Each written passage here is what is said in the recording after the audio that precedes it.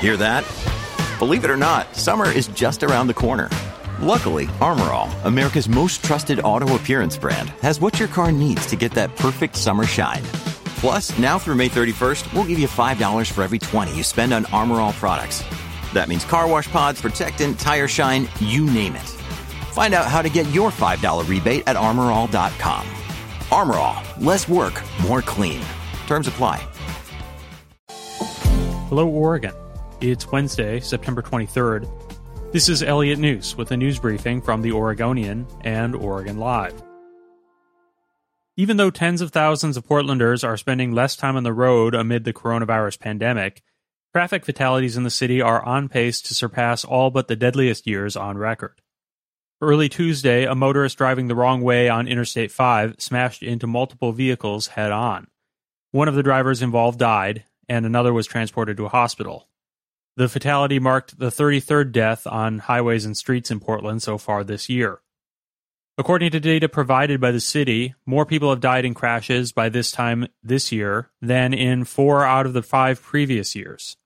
Last year was the deadliest on Portland streets since 1996. Some 39 people had died by September 22nd. The spread of the coronavirus in Oregon appears to be on a distressing trajectory upward. The Oregon Health Authority on Tuesday reported the highest daily case count detected since August 15th, with 328 confirmed or suspected infections. Officials also announced 3 more deaths. Active hospitalizations and test positivity rates reached their highest levels in at least a month. The trajectory of the pandemic in Oregon has been unclear in recent weeks amid historic wildfires and a sharp drop in coronavirus testing. The jump appears to counter the optimism of state models that had suggested transmission was slowing.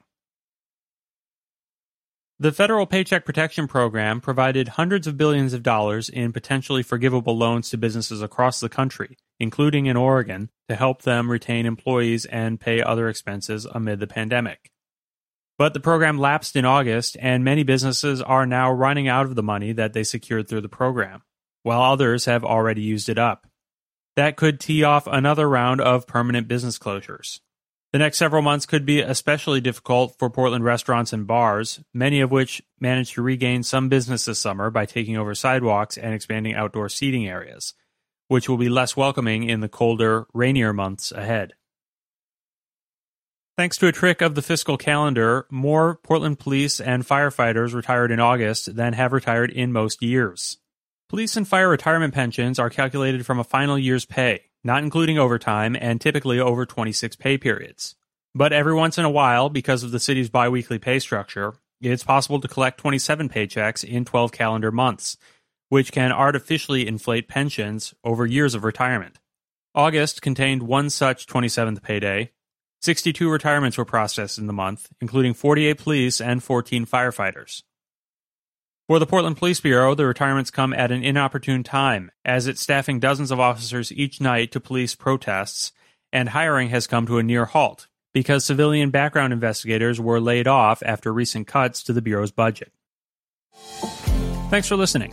You can support this podcast and our local journalism with a subscription to Oregon Live. Go to OregonLive.com/pod support.